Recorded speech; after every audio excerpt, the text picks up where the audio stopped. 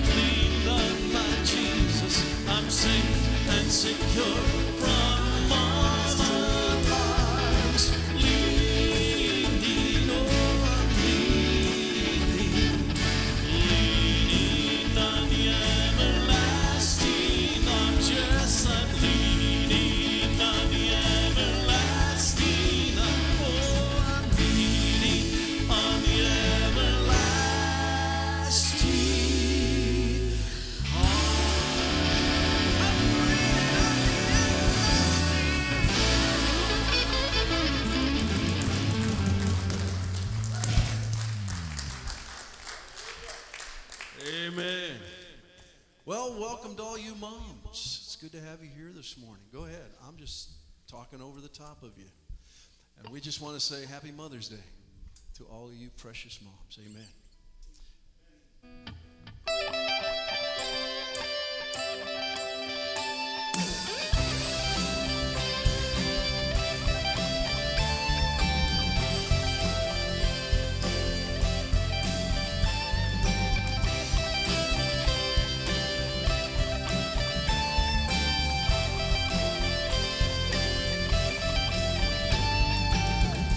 There was between us by the cross.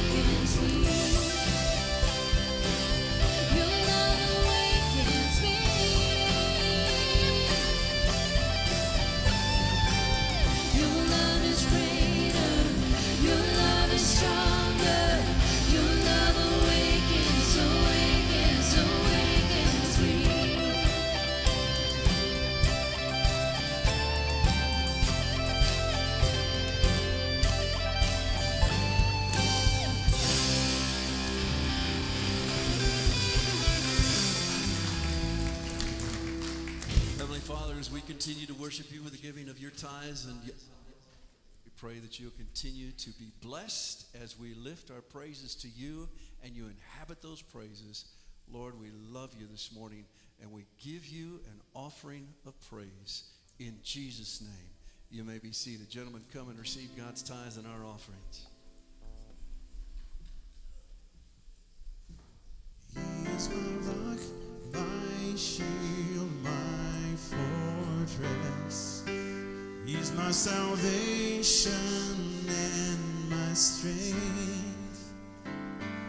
The cords of death, they were surrounding me, but he heard my cry for help. He is my refuge, my high tower. He's my deliverer, so strong.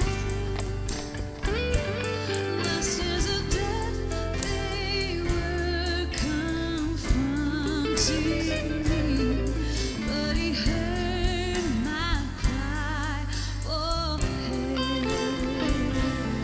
So I'll stand and trust. I'll stand in faith. I will not be shaken. So I'll stand and trust. I'll stand in faith. I will not be shaken. He is my rock, my shield, my fortress. He's my fortress. He's my salvation and my strength. He's my strength. The cords of death, they were surrounding me, but he heard my cry for help. So I'll stand. So I'll stand and trust. I'll stand in faith. I will not be shaken. So I'll stand and trust. I'll stand in faith. I will not be shaken.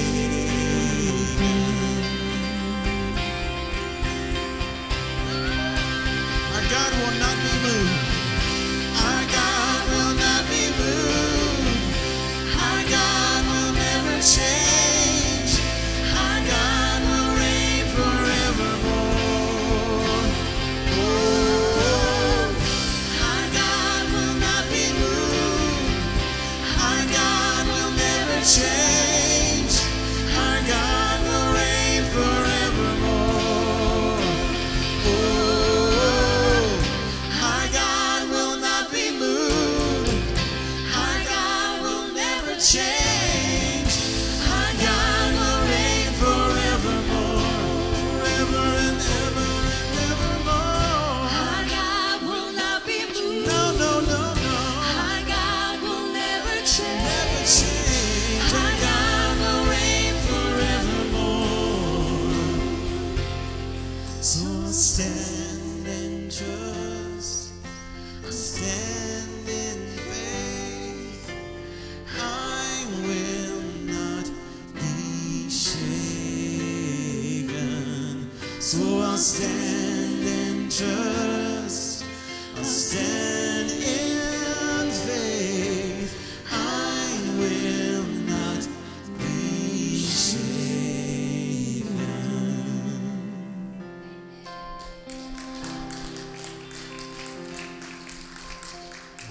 Holy, holy, holy, Lord God Almighty. Early in the morning, our song shall rise to thee. Holy, holy, holy,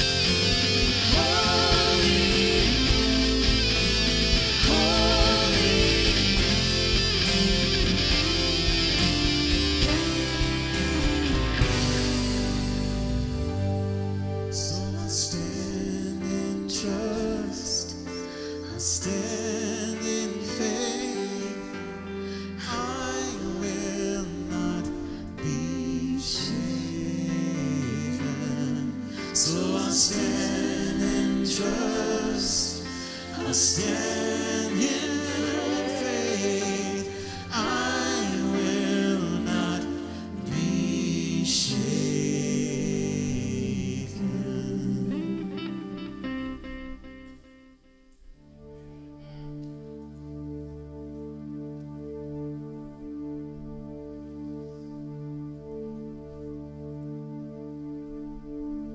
You were the Word at the beginning, one with God the Lord Most High. Your hidden glory in creation, now revealed in you are Christ. What a beautiful name it is.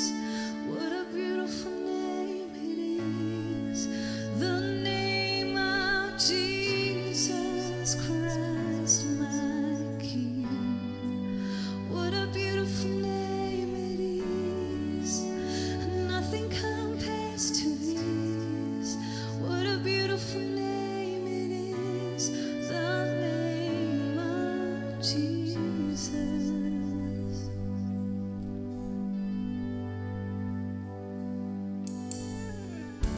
You didn't want heaven without us. So Jesus, you brought heaven down.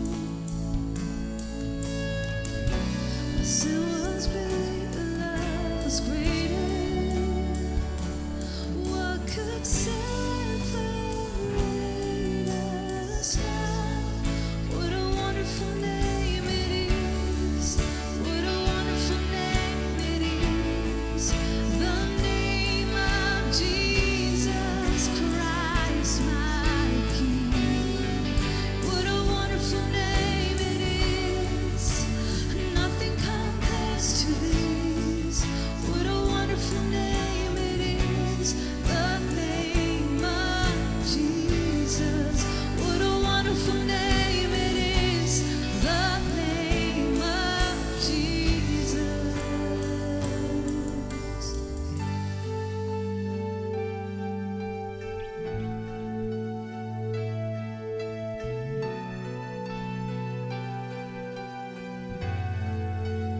Death could not hold you. The veil tore before you. You silenced the boast of sin and grave. The heavens are roaring, the praise of your glory. You raised the dead to life again. You had no rival, you had no equal. Now and forever that you reign. Yours is the kingdom, yours is the glory, yours is the name above all names. What a powerful name it is. What a powerful name it is. The name of Jesus Christ, my King. What a powerful name it is. Nothing can stand against. What a powerful name it is. The name of Jesus. You have no rival. You have no equal. Now and forever that you reign. Yours is the kingdom. Yours is the glory. Yours is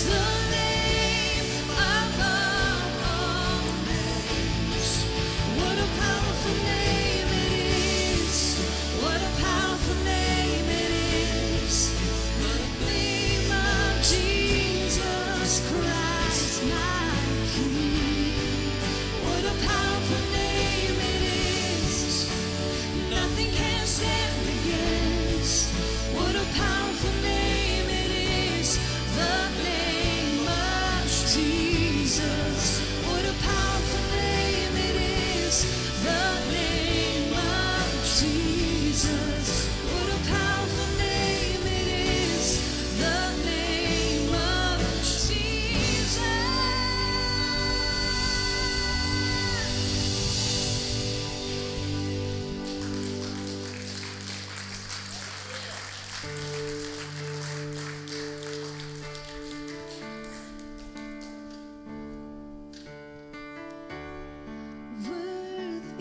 is the Lamb who was slain. Holy, holy is He.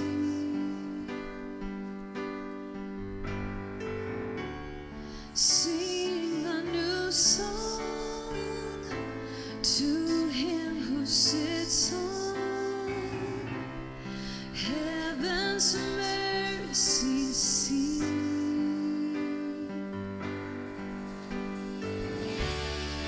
Worthy is the Lamb who was slain.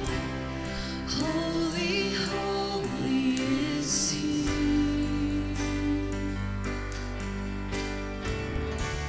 Sing a new song to Him who sits on heaven's mercy seat.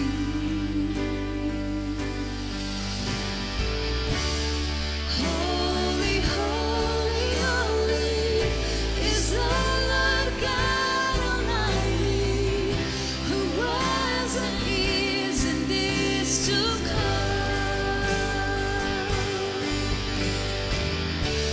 With all creation I sing praise to the King of Kings. You are my everything, and I will adore you.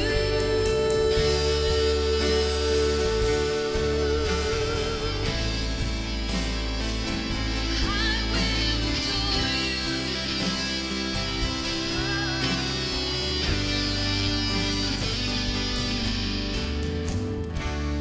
Clothed in rainbows, of living color, flashes of lightning, rolls of thunder.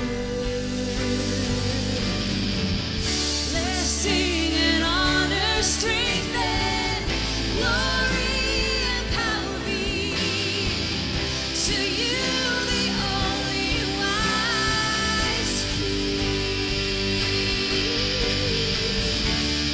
Holy, holy, holy is the Lord God Almighty, who was and is to come. With all creation I sing praise to the King of Kings. You are my everything, and I will adore you.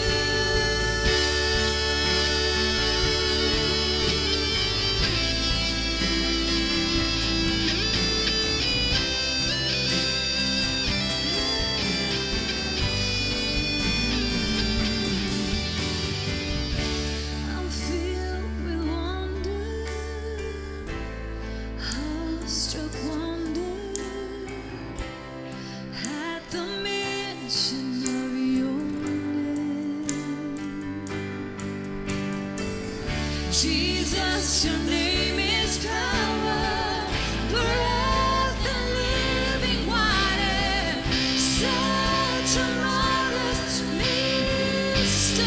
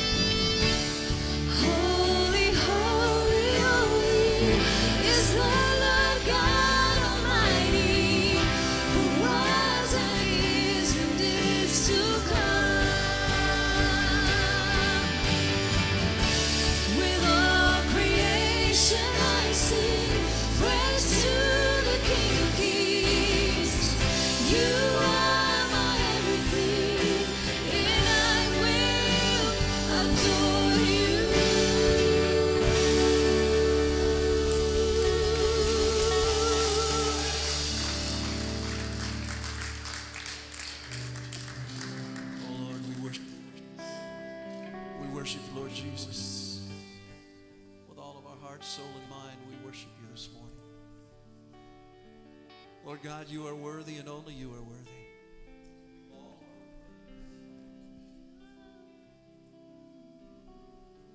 For everything that you've done for us, we give you praise. Salvation through your Son, Jesus. Healing through his stripes. Restoration through your forgiveness. Reconciliation through the cross.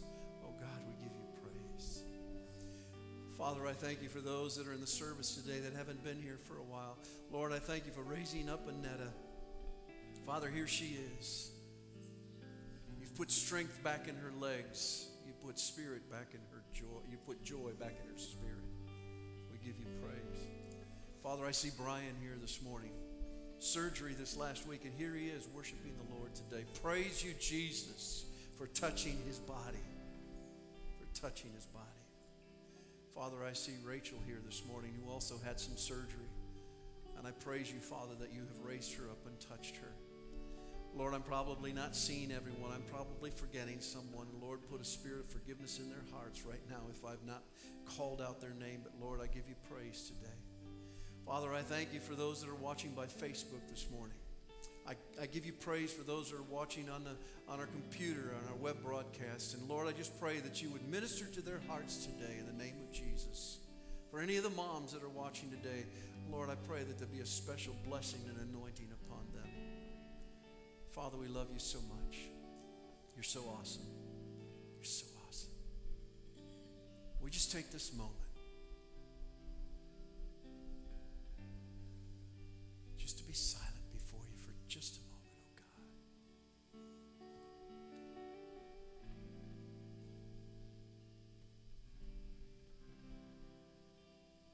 Thank you, Jesus.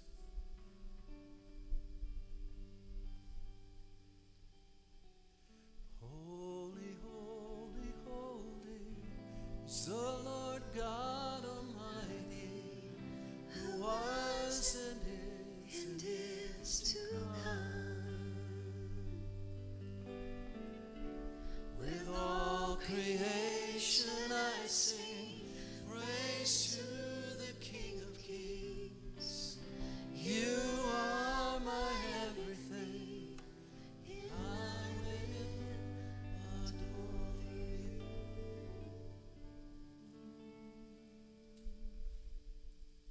And all God's people said, amen.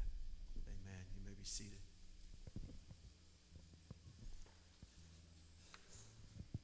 I'd like for all of our children to come, if they would. While they're coming, I want to remind everybody that we got 2 world quizzers going to Indianapolis to quiz. Come on up, kids. Right down here in front. And they're going to be standing at the back of the sanctuary this morning for what we call a retiring offering.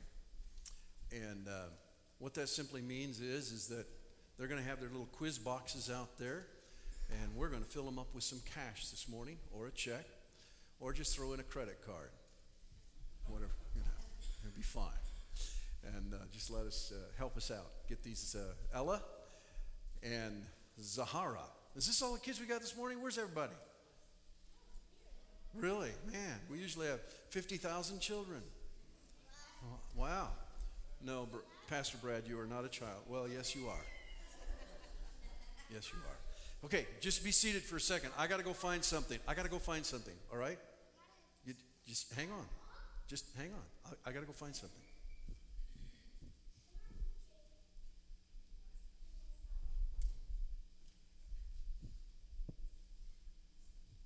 Do you have it? Do you have it? Oh, well, I guess not. Do you have it? You don't have it? That's too bad. Do you have it? No, you don't have it. Do you have it? You don't have it. Nobody has it. Do you have it? No, you don't have it either? What is it? What are we looking for? Do you know what? You're on a spy chase in children's church. Oh, yeah. The Bible. You're looking for stuff. Hey, wait. Come back. But I'm not looking for the Bible this morning. Oh. You know what I'm looking for? looking for peace. Peace. Peace. You know what peace is? What is peace? Something like when people are quiet and they're like that.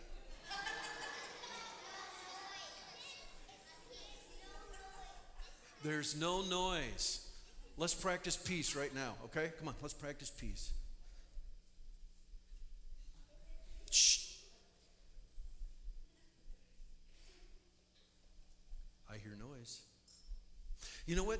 Jesus, hey, what are you doing? That's not peace. Okay, sit down. All right. You know what Jesus said?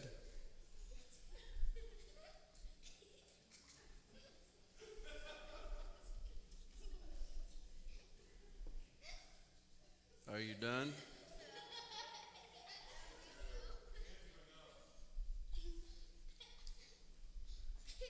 There we go. Thank you very much. Jesus said to us, I have come to bring you what? Peace. I have come to bring you peace. You know what? He was in the boat one time, and they were going across because he was tired out. He wanted to go rest. And so they got in the boat, and he said, let's go to the other side. And while he was in the boat, he was so tired that you know what he did? He fell asleep. He was in the middle. He was in the front of the ship, and the wind was blowing, and the waves were coming up over the edge of the ship, and the disciples got all nervous and all scared and everything, and it was not peaceful. It was not peaceful at all. In fact, it was really pretty, it was pretty bad. And so the disciples went, and they woke him up, and they said, Jesus, don't you care? We're about to die. The waves are coming up over the side of the boat, and it's going to flood, and we're going to die. And you know what he did? He stood up in the boat, and he looked into the wind and to the waves and the rain that was falling down. And he said, peace, be still. You know what happened? The waves stopped. The wind stopped. The rain stopped. And he went back to sleep. Yeah, may have been. Might have been. I know, I can see it from here. So, when you go to children's church this morning, you're going to go on a spy chase, and you're going to look for what? Peace. You're going to look for peace. And I hope, for Miss Jennifer's sake, that you are peaceful. See ya. Miss Jennifer, I think you may have fewer kids today, but I think they had red Kool-Aid before they got here. You did? You saw he was over there, Jacob? Okay, cool. See ya. Adios, amigo. Don't you love them? I love kids. You got to turn it on, buddy. Just push the button until the light comes on. That's awesome. Scripture reading this morning, Ephesians 6, 10 through 18. And that about wraps it up. God is strong, and he wants you to be strong. So take everything the Master has set out for you, well-made weapons of the best materials, and put them to use so that you will be able to stand up to everything the devil throws your way. This is no afternoon athletic contest that we'll walk away from and forget about in a couple of hours. This is for keeps, a life or death fight to the finish against the devil and all his angels. Be prepared. You're up against far more than you can handle on your own. Take all the help you can get, every weapon God has issued, so that when it's all over, but the shouting, you'll still be on your feet. Truth, righteousness, peace, faith, and salvation are more than words. Learn how to apply them. You'll need them throughout your life. God's word is an indispensable weapon. In the same way, prayer is essential in this ongoing warfare. Pray hard and long. Pray for your brothers and sisters. Keep your eyes open. Keep each other's spirits up so that no one falls behind or drops out. Amen. I think we got a little video clip for moms this morning. Let's recognize our moms. Okay.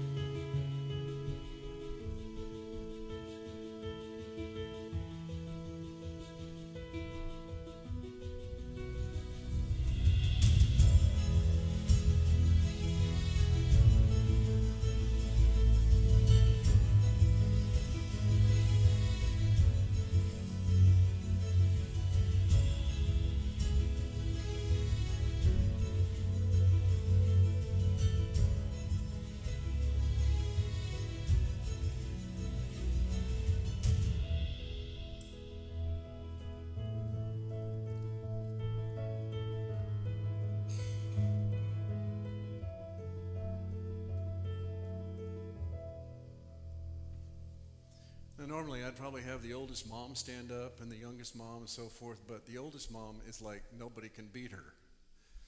She's 100 years old, still going strong, still driving church, and still celebrating motherhood. Isn't that amazing? Wow. I've never introduced you to my mother, and I want to honor her today. She's been gone since the year 2000. August of 2000, she passed away. My mother was a wonderful lady, not just because she did so many good things for me, but because of who she was. Most importantly, the most important thing my mom ever did was to pray for me and to love me. And I will tell you that there were times when I was unlovable. It's true. No. I will see her again one day when the doors of eternity call me home, and it will be a grand reunion. I have very wonderful memories of my mom. She was a beautiful lady, inside and out. And I miss her a lot, especially on Mother's Day. And she didn't change a whole lot from that picture over the 80 plus years that she lived. And so I don't know that people hear from heaven on times like this when moments are happy. But Mom, I love you. And still think you're the best. There's a couple other moms in my life. One is my wife. She's not my mom, but she's the mom of my 2 kids. And she is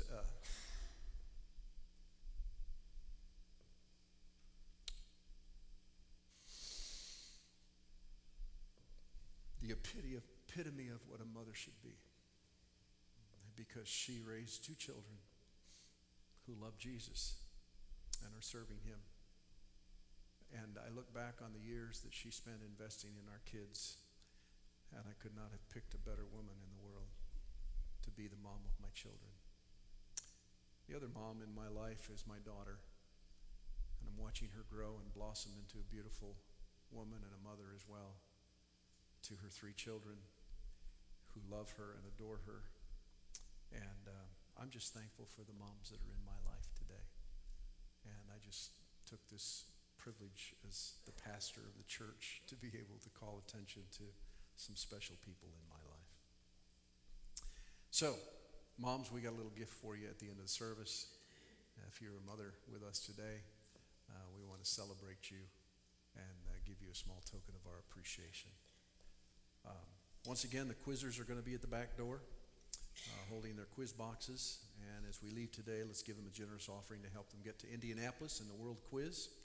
Also, during the next couple of weeks, they'll be selling some crafts and T-shirts to help raise some funds, and you can order a custom-made T-shirt, and all the proceeds will go to the World Quiz trip. It's also my understanding that there was enough stuff left over from the garage sale that they're going to have another one June the 3rd, Saturday, June the 3rd, out at Carol Ann and David Ash's house. And they are so close, the mission trip group is so close to meeting their goal that they have graciously agreed that at least a third of the proceeds from that sale are going to go toward the World Quiz. And if they get there quickly enough, half of the proceeds are going to go to the World Quizzers. And we are gracious for that. Pastor Brad, thank you so much for sharing the grace and sharing the rewards of hard work. So we're grateful for that. Well, you might wonder, why in the world am I continuing a message on spiritual warfare, the battle for our souls, on Mother's Day, when there's so many things that I could talk about? Well, it's because there's spiritual warfare going on all around us, and guess what? It doesn't stop on Mother's Day. In fact, in some ways, on Mother's Day, spiritual warfare goes on even heavier for some people who don't have good memories of their moms, like many of us do. Pastor Brad has already read the scripture, so we're gonna go past that, if you would, AJ, and we're gonna go straight to the slide that says we battle spiritual forces. That's the one. The spiritual forces that we battle in our lives look like this. One is rebellion. We find in 1 Samuel chapter 15 these verses. But Samuel replied, "Does the Lord delight in burnt offerings and sacrifice as much as in obeying the voice of the Lord? To obey is better than sacrifice, and to heed is better than the fat of rams. For rebellion is like the sin of divination, and arrogance like the evil of idolatry. Because you have rejected the word of the Lord, he has rejected you as king. These were words to the king who had rejected God. So the battle that we are involved in deals with rebellion. I don't think there's any one of us that at some point hasn't dealt with rebellion in our lives. That's maybe why Mom was tough on us, because we were a little rebellious when we were a child. I was not rebellious. I was just determined. The second thing that we battle with is carnality. In 1 Corinthians, Paul gives us these words: "You are still worldly, for since there is jealousy and quarreling among you, are you not worldly? Are you not acting like mere men?" You see, when we become a Christian, when God comes in and saves us through the blood of Jesus, there's supposed to be a change in us. There's supposed to be a transformation that takes place. And that transformation includes things like laying aside quarreling and fighting and arguing. Say amen. Just want to make sure you're with me. If we haven't put those things aside, I think we need to take a closer look at how deep the salvation and the forgiveness and the restoration of Christ has gone into our lives. Okay? The third thing in this spiritual battle that we are against is self-centeredness. Isaiah chapter 14 says, How art thou fallen from heaven, O Lucifer? He's speaking about Satan, son of the morning. How art thou cut down to the ground, and when did you weaken the nations? Which you weaken the nations. For thou hast said in your heart, I will ascend into heaven, I will exalt my throne above the stars of God. I will sit also upon the mount of the congregation, the sides of the north. I will ascend above the heights of the clouds. I'll be like the Most High. Now, here's what I know. I know for a fact that there's probably not a person sitting here this morning, including myself, that would ever concede to the fact that we have ever quoted these words that Satan himself said to God. I'm going to do this, I'm going to do this, I'm going to ascend to the... But you know what happens in our lives when we're dealing with self-centeredness? When we live in the middle of self-centeredness, when it's all about me, me, me, when it's all about I, we are in fact saying what Satan said. We are elevating ourselves above God's purposes in our lives. We're elevating ourselves above what God wants for us in our lives, and we're saying, I will make the decisions that are best for me. I will determine which direction I should go, which door I should go through, which path I should take, exclusive of what God wants me to do. That's called spiritual warfare, because suddenly we went from being in God's plan for our lives to being in our plan for our lives, and that's nothing more and nothing less than Satan did, and Satan got thrown out of heaven for it. Let that sink in for a minute. Say, well, God would never throw me out of heaven just because I decided to do my own thing. I am not the eternal judge. I do not hold condemnation in my hand. But in my opinion, that's a very dangerous field to be playing on. So if you're playing there, I want to make a strong encouragement to you this morning. You might want to consider changing fields. The fourth thing is self-righteousness. Ephesians chapter 2, Paul says, For it is with grace you've been saved through faith. It's not from yourselves, it's a gift of God, not by works, so that nobody can boast. I know I've shared this before, but I want to share it again. How horrible it would be to be in heaven. And you turn to the guy next to you and say, well, what did you do to get here? Well, I did this and this and this. And all of a sudden you're feeling kind of sad and bad because you didn't do nearly what that guy did. But you see, not only is the field level at the foot of the cross, the field is level in heaven. We don't get there because of what we've done. We get there because of what Jesus did.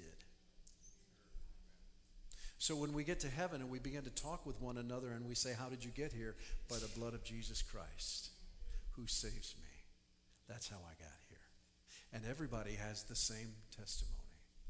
And nobody's greater.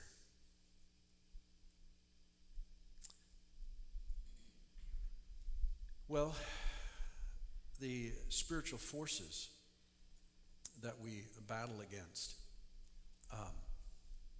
or the spiritual warfare that we're engaged in, is we battle against unseen forces. We read in Ephesians chapter 6 and verse 12, "For our struggle is not against flesh and blood, but against the rulers, against the authorities, against the powers of this dark world, and against the spiritual forces of the evil in heavenly realms." We can move on to the next slide. You see, we don't. If we could just battle things that we could touch and feel, I would feel more comfortable about that, wouldn't you? Because at least I'm on a level playing field at that point. I can reach out and I can touch you and I can grab you and I can punch you in the face and, or whatever I need to do. And I can feel good about that. But here's the thing about spiritual warfare. We're not battling with things that we can see.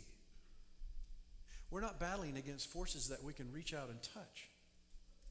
We're battling with authorities and powers of the dark world that live in this spiritual plane that most of us rarely get involved in, except we don't know it. We're involved in it 24 hours a day, 7 days a week. That's what I like about little children. Little children will often say things like, I heard somebody talk to me yesterday. Really? Who'd you hear talk to you? Well, I don't know. It was a man. He talked to me. Oh, what did he say? He told me I need to be good, or he told me I need to forgive somebody, or he told me this. And I'm going, I don't get too concerned about that too often, because sometimes little kids can see into the spiritual world that you and I can't. In fact, Jesus said, until we become like little children, we can't receive the truth and the reality of the spiritual life that is going on around us. Another portion of spiritual warfare that we have to realize is that obedience is the key. James 1 says, "Do not merely listen to the world and deceive yourselves. Do what it says." I like that. Don't just listen. Do it. Sometimes Chris will say to me, you heard me, but you listened to me, but did you hear me? See, there's a difference between listening and hearing. You can listen. Every husband listens.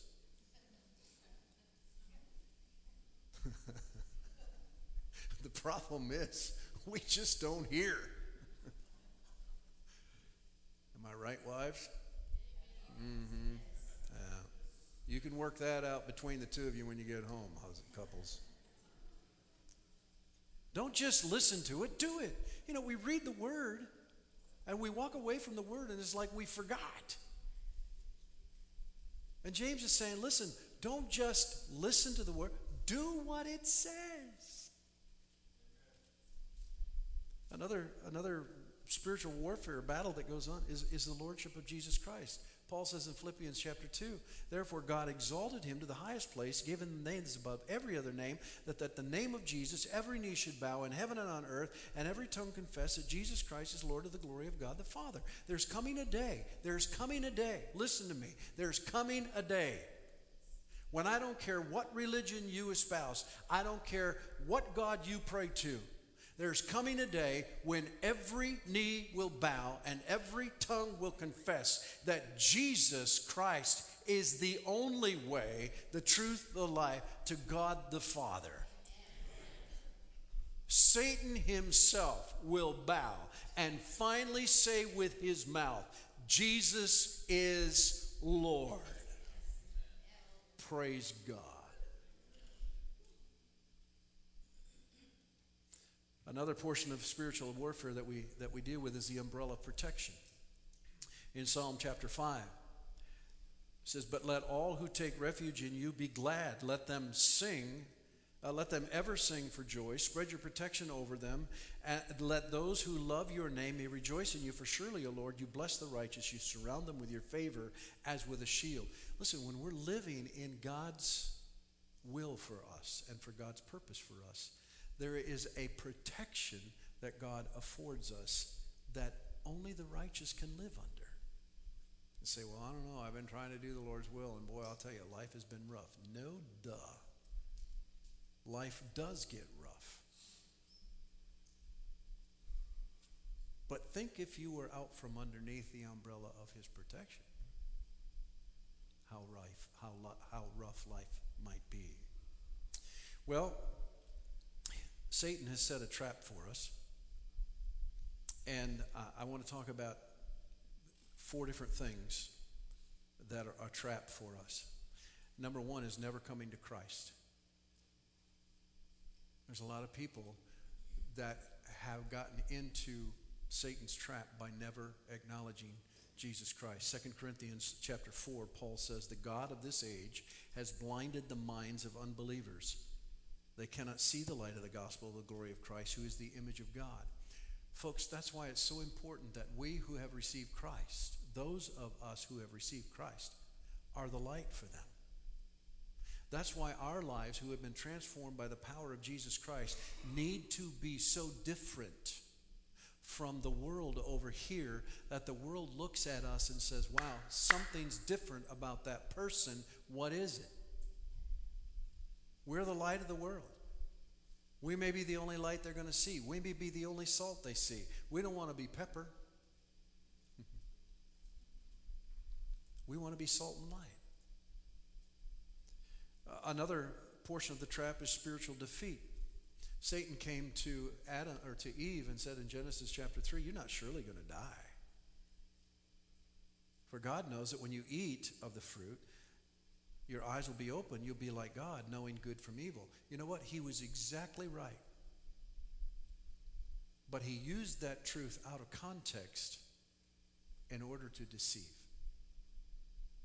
And how often do we take something out of context and we get deceived by it? You know, there are theologies out there that have taken portions of Scripture out of context and they've built whole theologies on them. Now, I don't have time to go into that, so I'll leave it alone. One of the other traps is eternal death. Jude chapter 1 says, though you already know this, I want to remind you that the Lord delivered his people out of Egypt, but later destroyed those who did not believe. And the angels who did not keep their positions of authority, but abandoned their own home, these he has kept in darkness, bound with everlasting chains for judgment on the great day. In a similar way, Sodom and Gomorrah and the surrounding towns gave themselves up to sexual immorality and perversions. They serve as an example of those who suffer the punishment of eternal fire. In the very same way, these dreamers pollute their own bodies, reject authority, and slander celestial beings. Folks, we are living in a day and age where I have never seen such blatant slandering of celestial beings, such blatant sexual perversions as we live under right now. And I'm going to tell you something. God does not change. He is the same yesterday, today, and tomorrow. And what he destroyed as evil then, he will destroy as evil again. The difference being this, that there is a Savior who can deliver and who will save. Well, we move on then to the bait. What is the bait that keeps us in spiritual battle? Well, let's talk about it. First of all, there we go. I'm trusting you because my notes are skimpy down here, okay? The bait, first of all, is scandalon, is the part of the trap to which the bait is attached. We've got to identify that. Then he said to his disciples, it is impossible, but that offenses will come. Oops, offenses will come. But woe unto him through whom they come. Jesus was plain, offenses are going to come into our lives. You're getting ahead of me. Go back up. It's all right. Just leave it there. Offenses are going to come. You are going to get offended in life. There's going to be somebody that says something, does something, and you know what? It's the part of the trap to which the bait is attached, and this offense comes into our life, and we've got to be careful about taking it. He says in Psalm 55, if an enemy were insulting me and I could endure it, if a foe were raising himself against me, I could hide from him. But it is you, a man like myself, my companion, my close friend with whom I once enjoyed sweet fellowship, as we walked with the throng at the house of God. You see, I believe that one reason that true revival is absent from our church today is that there are those who come to church week after week holding grudges against someone with whom they're sitting with, trying to worship God. There are some churches where people come week after week, and I don't know why they bother to come, but they hold a grudge against the pastor. And in that context, somehow we expect God to show up. God's not going to show up and do anything when there's sin in the house, because he can't bless sin. So if your house, if your personal house is not being blessed when we come together to worship and praise God, there might be a reason for that. You might need to do some soul searching. Find out where you're at. Attorneys will tell you that the most vicious court battles are divorce cases where there's child custody involved. We are even seeing now civil cases of brothers against brothers and sisters, sons against fathers and mothers. Are we living in prophetical times when it says that mothers will raise up against daughters, daughters against sons, or sons against fathers, and so on and so forth? We're seeing it. We're seeing it. This truth remains. Only those who really care about you have the potential to really hurt you. Why is that? Because we have such a high expectation in our relationships that when someone says something or does something that's unexpected, it really hurts us. You think about that. Does what an enemy said to you or do to you hurt you? Not really. You don't even know who they are. So you let it go. But it's the ones closest to us. The higher the expectations, the greater the hurt. Let me just say one thing here. There are times we mistakenly take genuine direction or correction from someone we trust and love as hurtful criticism and become offended by it. Let me say that again.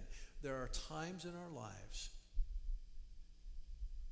when we mistakenly identify genuine direction and correction from someone we trust and love as hurtful criticism, and we become offended by it. In those moments, it is best for us to step back, lay down our emotions for a moment, and give critical attention to what is being said. And the bottom line is this: if the shoe fits, put it on and wear it. And be thankful that someone was loving and courageous enough to step into your life to share with you what they just shared with you. Self-centeredness reigns out of control in our society and has even crept into our churches. We look out for ourselves to the neglect of those around us. And many people in the church are wounded, hurt, and bitter. They're offended. Unfortunately, they do not see that they've fallen into the trap of Satan. 2 Timothy 2 says, "And the Lord's servant must not quarrel. Instead, he must be kind to everyone, able to teach, not resentful. Those who oppose him, he must gently instruct in the hope that God will grant them repentance, leading them to a knowledge of the truth." We allow ourselves to become involved in quarreling or opposition, and we take the bait. What's worse, we often don't even know that we've taken the bait, and we become entrapped. The prodigal son didn't realize his true condition until he woke up in the pigsty. Too often we don't realize that we're spewing out bitter water rather than pure water. When a person's deceived, he believes he is right, even when he is wrong. Well, there's two kinds of offended people. Those who have been unjustly treated, and those who believe they have been unjustly treated. And the people in the second category believe with all their hearts that they have been wronged.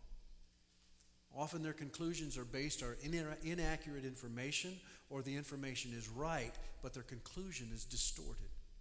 Either way, their hurt and their understanding is darkened, and they judge by assumption and appearance and hearsay.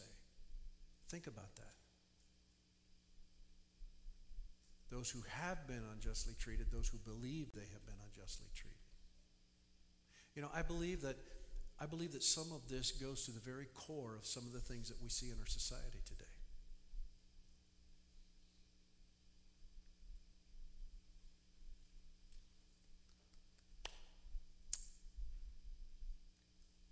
Some of the things that we're seeing in our society today happened so long ago that I can't even hardly describe to you what went on. But here's what I know in my heart. What happened back then no longer affects how I treat human beings. Human beings to me are one color, one soul, one person. We are all human beings.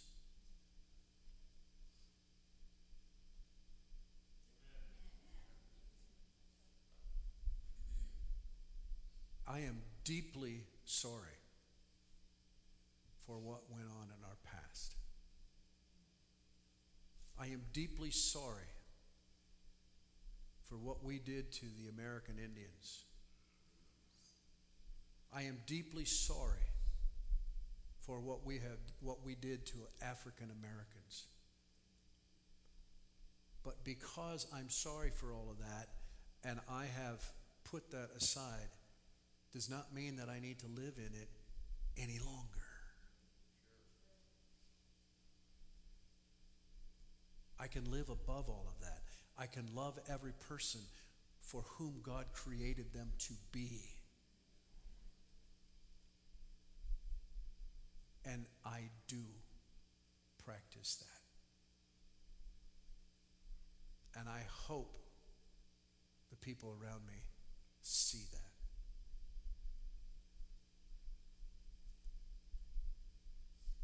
Enough said?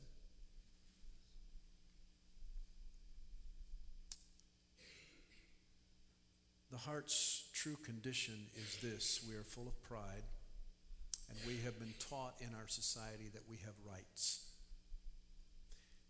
Now let me say that we do have rights. We have been given unalienable rights by God our Creator. But let me say this about the Christian. And before you get upset with me, let me get all the way through it. I believe as a child of God, as a Christian, we don't have rights. We have responsibilities. We have a responsibility to love unconditionally. We have a responsibility to reach every person that we possibly can with the good news of the gospel of Jesus Christ. We have a responsibility to open our hearts with compassionate love to those who are less fortunate than we are. We have responsibilities to be Christ-like to those around us. And if we begin to claim that we have rights versus responsibilities, we immediately begin to separate ourselves apart from what God has told us to do. Oh, yes, I have rights. You don't have the right to do this to me and to do that to me and so on and so forth.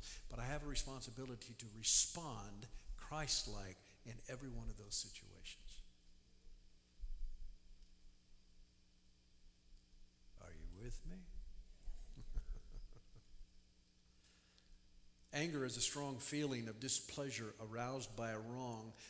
We've already talked a little bit about offenses. I want to talk about anger for a minute. Ephesians 4:26 says in the Message, if you are angry, don't sin by nursing your grudge. Don't let the sun go down with you still angry. Get over it quickly. For when you're angry, you give a mighty foothold to the devil. I'm sorry, that's out of the Living Bible. Anger can cause all kinds of issues in our lives. From simple stress to complex addictive lifestyles. Drugs, alcohol, food, destructive behaviors, abusive personalities, irrational thinking, outbursts of anger, even to the extreme of acts of killing animals and or killing people. Today is Mother's Day. And for most, it's a day to remember our moms who were wonderful and they loved us and we loved them. But for some, it's a day of reliving unpleasant memories of a mother who wasn't there. Or a mother who was there while things happened to you and nothing was done. Let me just say how sorry I am for those who do not share in wonderful memories of your mother. I cannot possibly understand the pain that you are experiencing. But let me ask you some questions. Isn't it time to let go? Isn't it time to lay to rest the things of the past so that you might embrace God's future for you? Yes, you were wronged. Yes, you were hurt. But the anger you still live in is destroying you. And God wants you to live in victory. More than that, He wants you to live in such a way as you have never thought possible, to be free from the past. And I want to do something right now. I just want to pray. Let's just pray right now. I want to pray over you that have these kinds of feelings and anger toward your mother. And I want to ask God to heal you. Heavenly Father, there may be some that are listening by Facebook or by our web broadcast, and there may be some right here in this service who do not have feelings of love toward their mother. And it's been eating at them for years. It has controlled their behavior. It has been controlling their emotions. It has been controlling how they perceive things said to them. It's controlled their self-esteem and their worth, their self-worth. Father God, today on this Mother's Day 2017, I pray in the name of Jesus that they might be free from this past. Free them from this anger. Free them from this thing that keeps them from enjoying your best for them. In the name of Jesus, amen.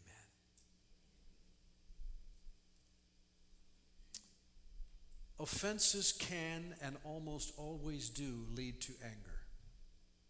Anger can and almost always does lead to bitterness. Bitterness can and almost always will lead to sinful thoughts like revenge and behavior, the acting out of revenge. You see, there's a difference in my mind between anger and offense.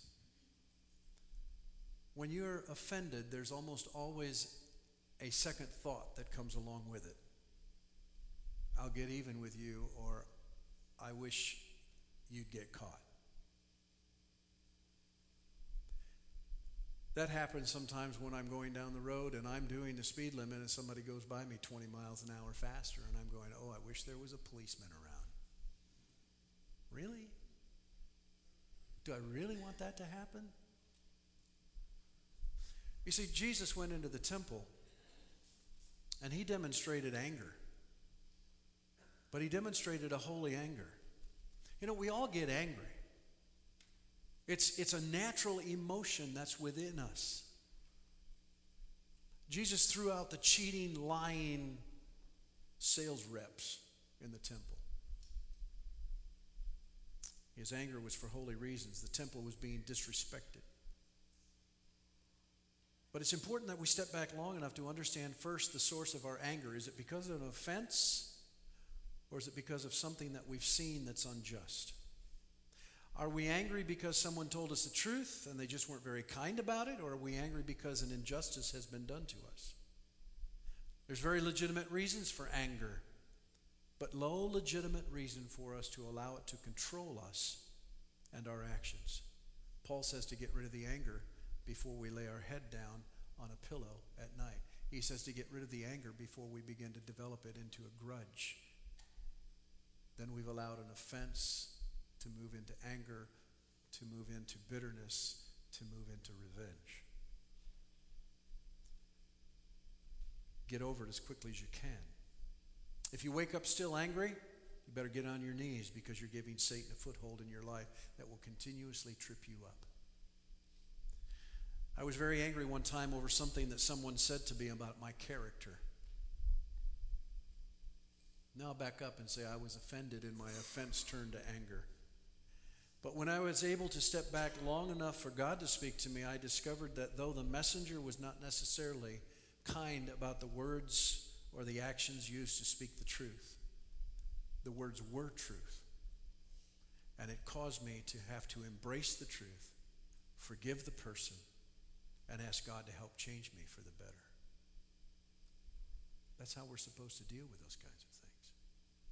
Not everybody's going to come to us and say, oh, I love you so much, but you got bad breath. And they just give us toothpaste and a toothbrush. And, that's really offensive, or it could be. But it depends on how we, that's a time to step back and go, ooh, they're right.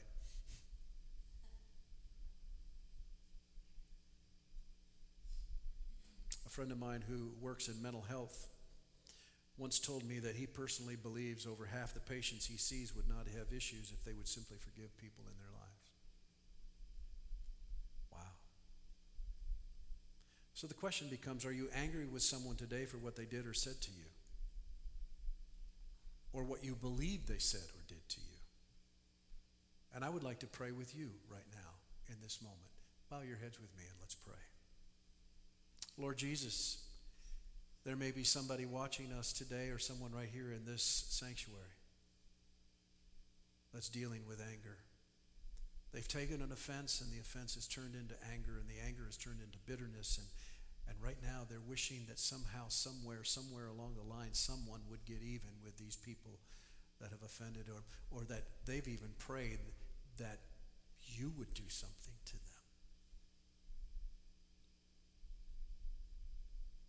Father, help us come to that point this morning where we release these things to you and we step back from the anger long enough to embrace the truth and the reality and allow you then to shape us and mold us into what you want us to be, forgiving the offender and letting it go into your grace. I pray in Jesus' name. You know what the cure is?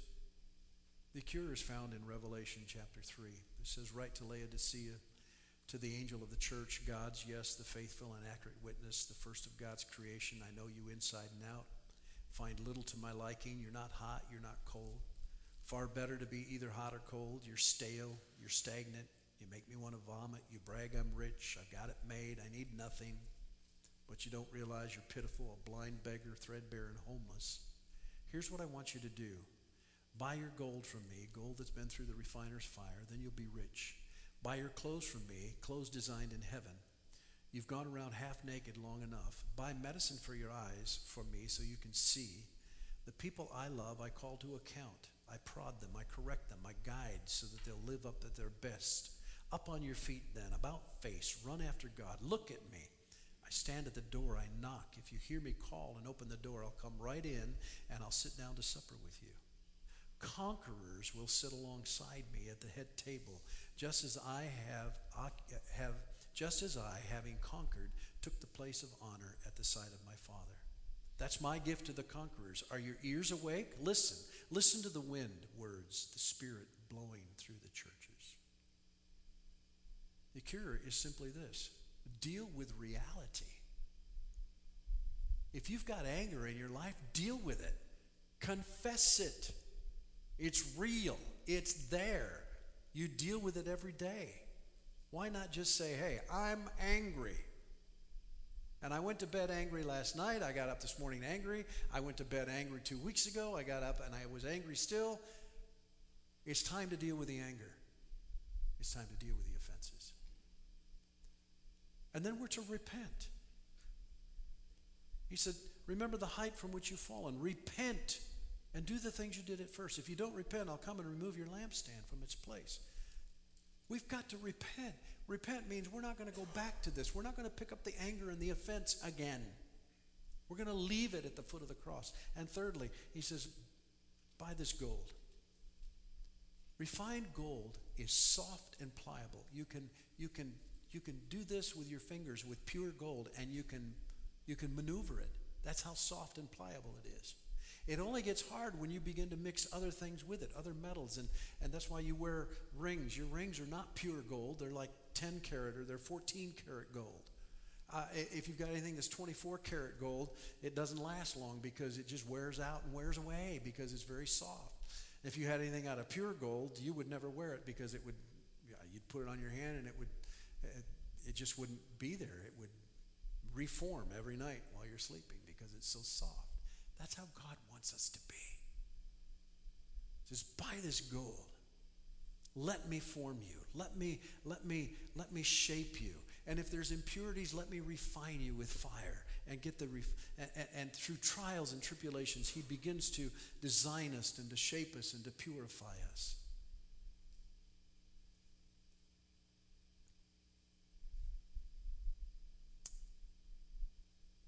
Where are you today? On this Mother's Day, 2017.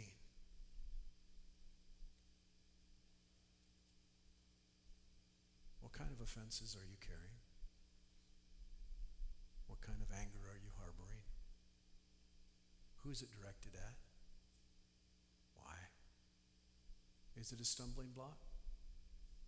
If it is, maybe this would be a good day to get rid of it. Amen. I'm going to ask Pastor Judy Castro if she would come and lead us in a closing prayer. As the praise team comes, we're going to close in just a minute. I don't know if that's on or not, Pastor Judy. It'll say on the side.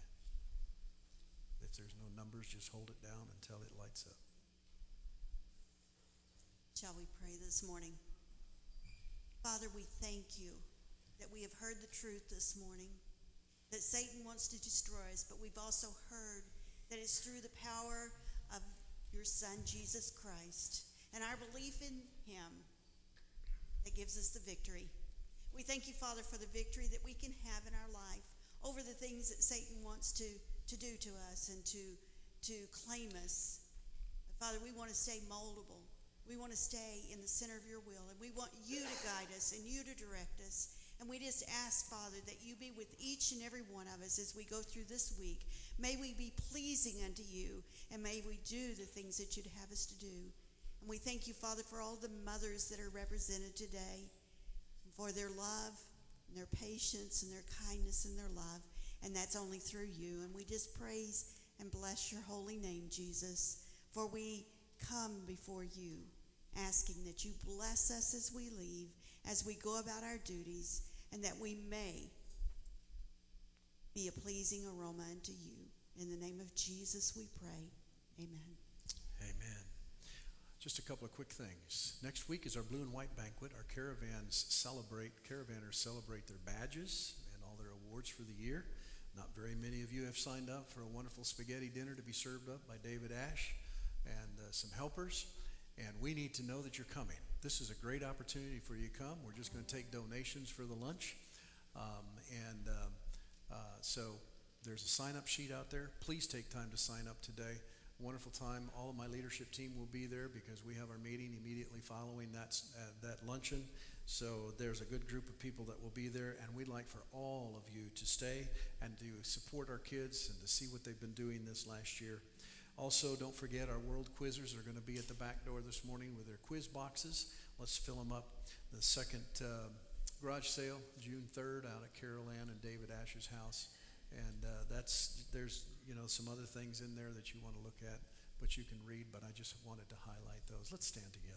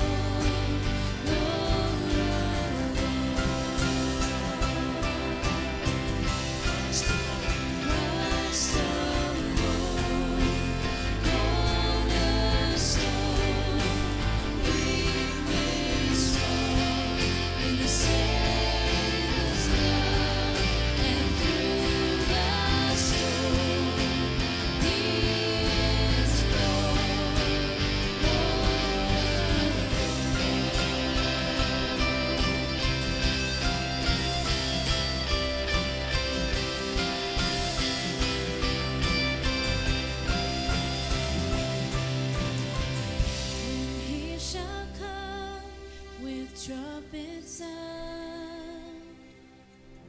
Oh, may I then in him be found, just in his righteousness alone,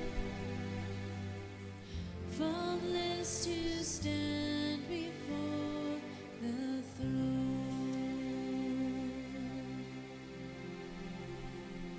Thank you, Jesus, for being in this place today. And now is my prayer that these that are gathered around the altar will find peace in their lives. Father, that whatever they're carrying today,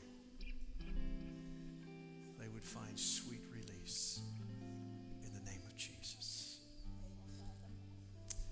Father, for those of us that are leaving, I pray that your peace, your grace, your mercy, your strength would follow us out of the doors of this place, into our cars, into our homes, and wherever we go this week. We give you praise for being here with us today. May your presence continue to be with us. In Jesus' name, amen. God bless you.